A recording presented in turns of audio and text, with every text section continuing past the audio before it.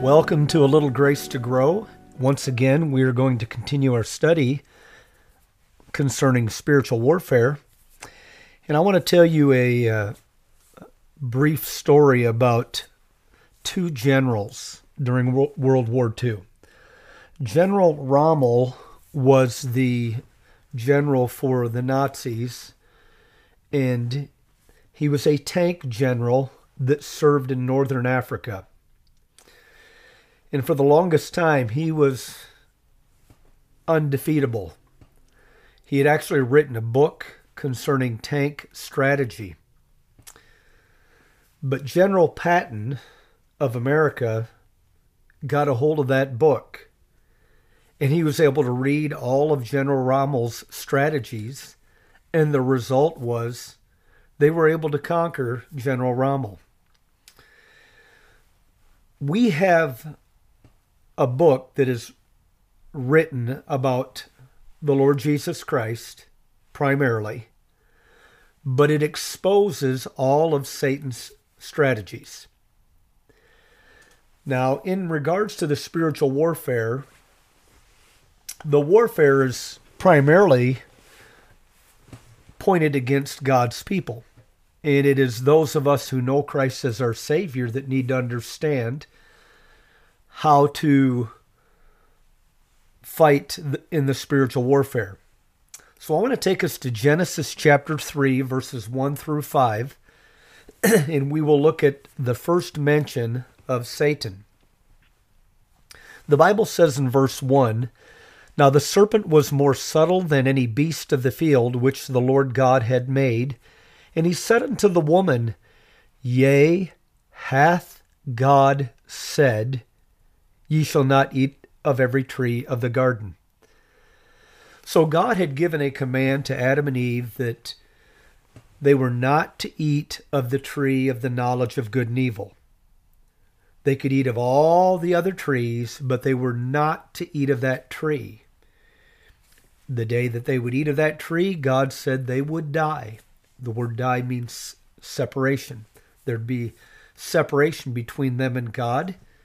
And physically, they would be affected. They would be mortal.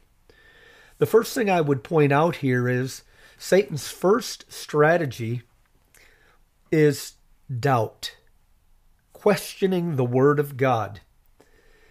I can assure you that when doubts arise in your heart and mind concerning the Word of God, the devil is behind it somewhere. Paul told Timothy, "If we believe not, yet he abideth faithful. He cannot deny himself." God is faithful to his word. Whether we feel like he's with us, whether we have certainty, whether we understand it, God is faithful to his word. And the historical records prove this. Experience proves this. But that is the first thing to notice here. That strategy was begun in the Garden of Eden, and it has not changed up to today. We read on. Verse 2, "And the woman said unto the serpent, We may eat of the fruit of the trees of the garden. But of the fruit of the tree which is in the midst of the garden, God hath said, Ye shall not eat of it, neither shall ye touch it, lest ye die. And the serpent said unto the woman, Ye shall not surely die." So now he's went from doubt, questioning the word of God, to denial, lying about what God said. And once again, when thoughts are entertained in your mind that contradict the scriptures, you can be sure that's not of God. The devil's strategy still works. He has blinded thousands upon this planet, hundreds of thousands, millions, in regards to the truth of God's word, in regards to creation, in regards to redemption, and it's still working. You and I need to understand as believers that when these doubts, these denials are pondering around in our brain, it may be the devil is trying to deceive us. Verse 5, for God doth know that in the day ye eat thereof, then your eyes shall be opened, and ye shall be as gods, knowing good and evil. So the devil goes from questioning the word of God, that is, trying to create doubt, to denying the word of God, ye shall not surely die, to stirring up discontentment, ye shall be as gods. It's as though he's telling Eve that God is keeping you from something better. And often the devil will use discontentment to stir up the people of God. And that is even more deceitful. When we feel that God is not enough and we allow it to affect our attitude, I am telling you, we can be taken advantage of. I want to take us over to Ephesians chapter 6.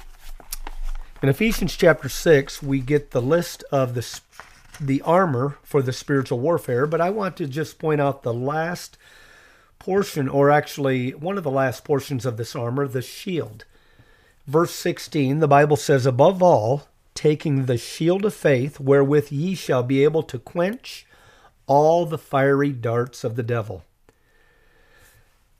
How do we conquer these fiery darts, this doubting, this discontentment, this denial?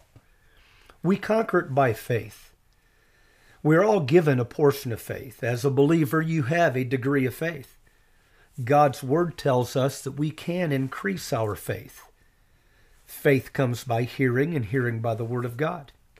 Faith grows as we exercise it in prayer and service, and in being faithful during difficult times. We discover that God is able to care for us, and our faith grows through this. These things are going to take place in our mind. The spiritual battlefield is the mind. The devil does not need new tricks. He'll continue to throw those darts at us. But the beautiful thing is this. We have the answer book. We have his game plan. Trust in the Lord with all your heart. Lean not unto your own understanding. James chapter 4 verse 7 says, submit yourself to God, resist the devil, and he will flee. I remember reading a story about a young man who was learning how to fly a plane. And as he was on a test flight, he and the trainer had got to a certain altitude, and they looked in the cockpit and they actually saw a rattlesnake. The trainer told the young man, take the plane higher. He was nervous as he heard the shaking of the rattlesnake, but he took the plane higher to another altitude. The trainer said, go higher. And so he continued to ascend. Eventually, the snake quit shaking its rattle. It stopped. And the trainer was able to grab it and throw it out of the plane. James 4:7 says, submit yourselves to God, resist the devil, and he will flee. When you and I lean on the Lord Jesus Christ, we can be assured that he that is in us is greater than he that is in the world. God bless you. I hope you have a fantastic week.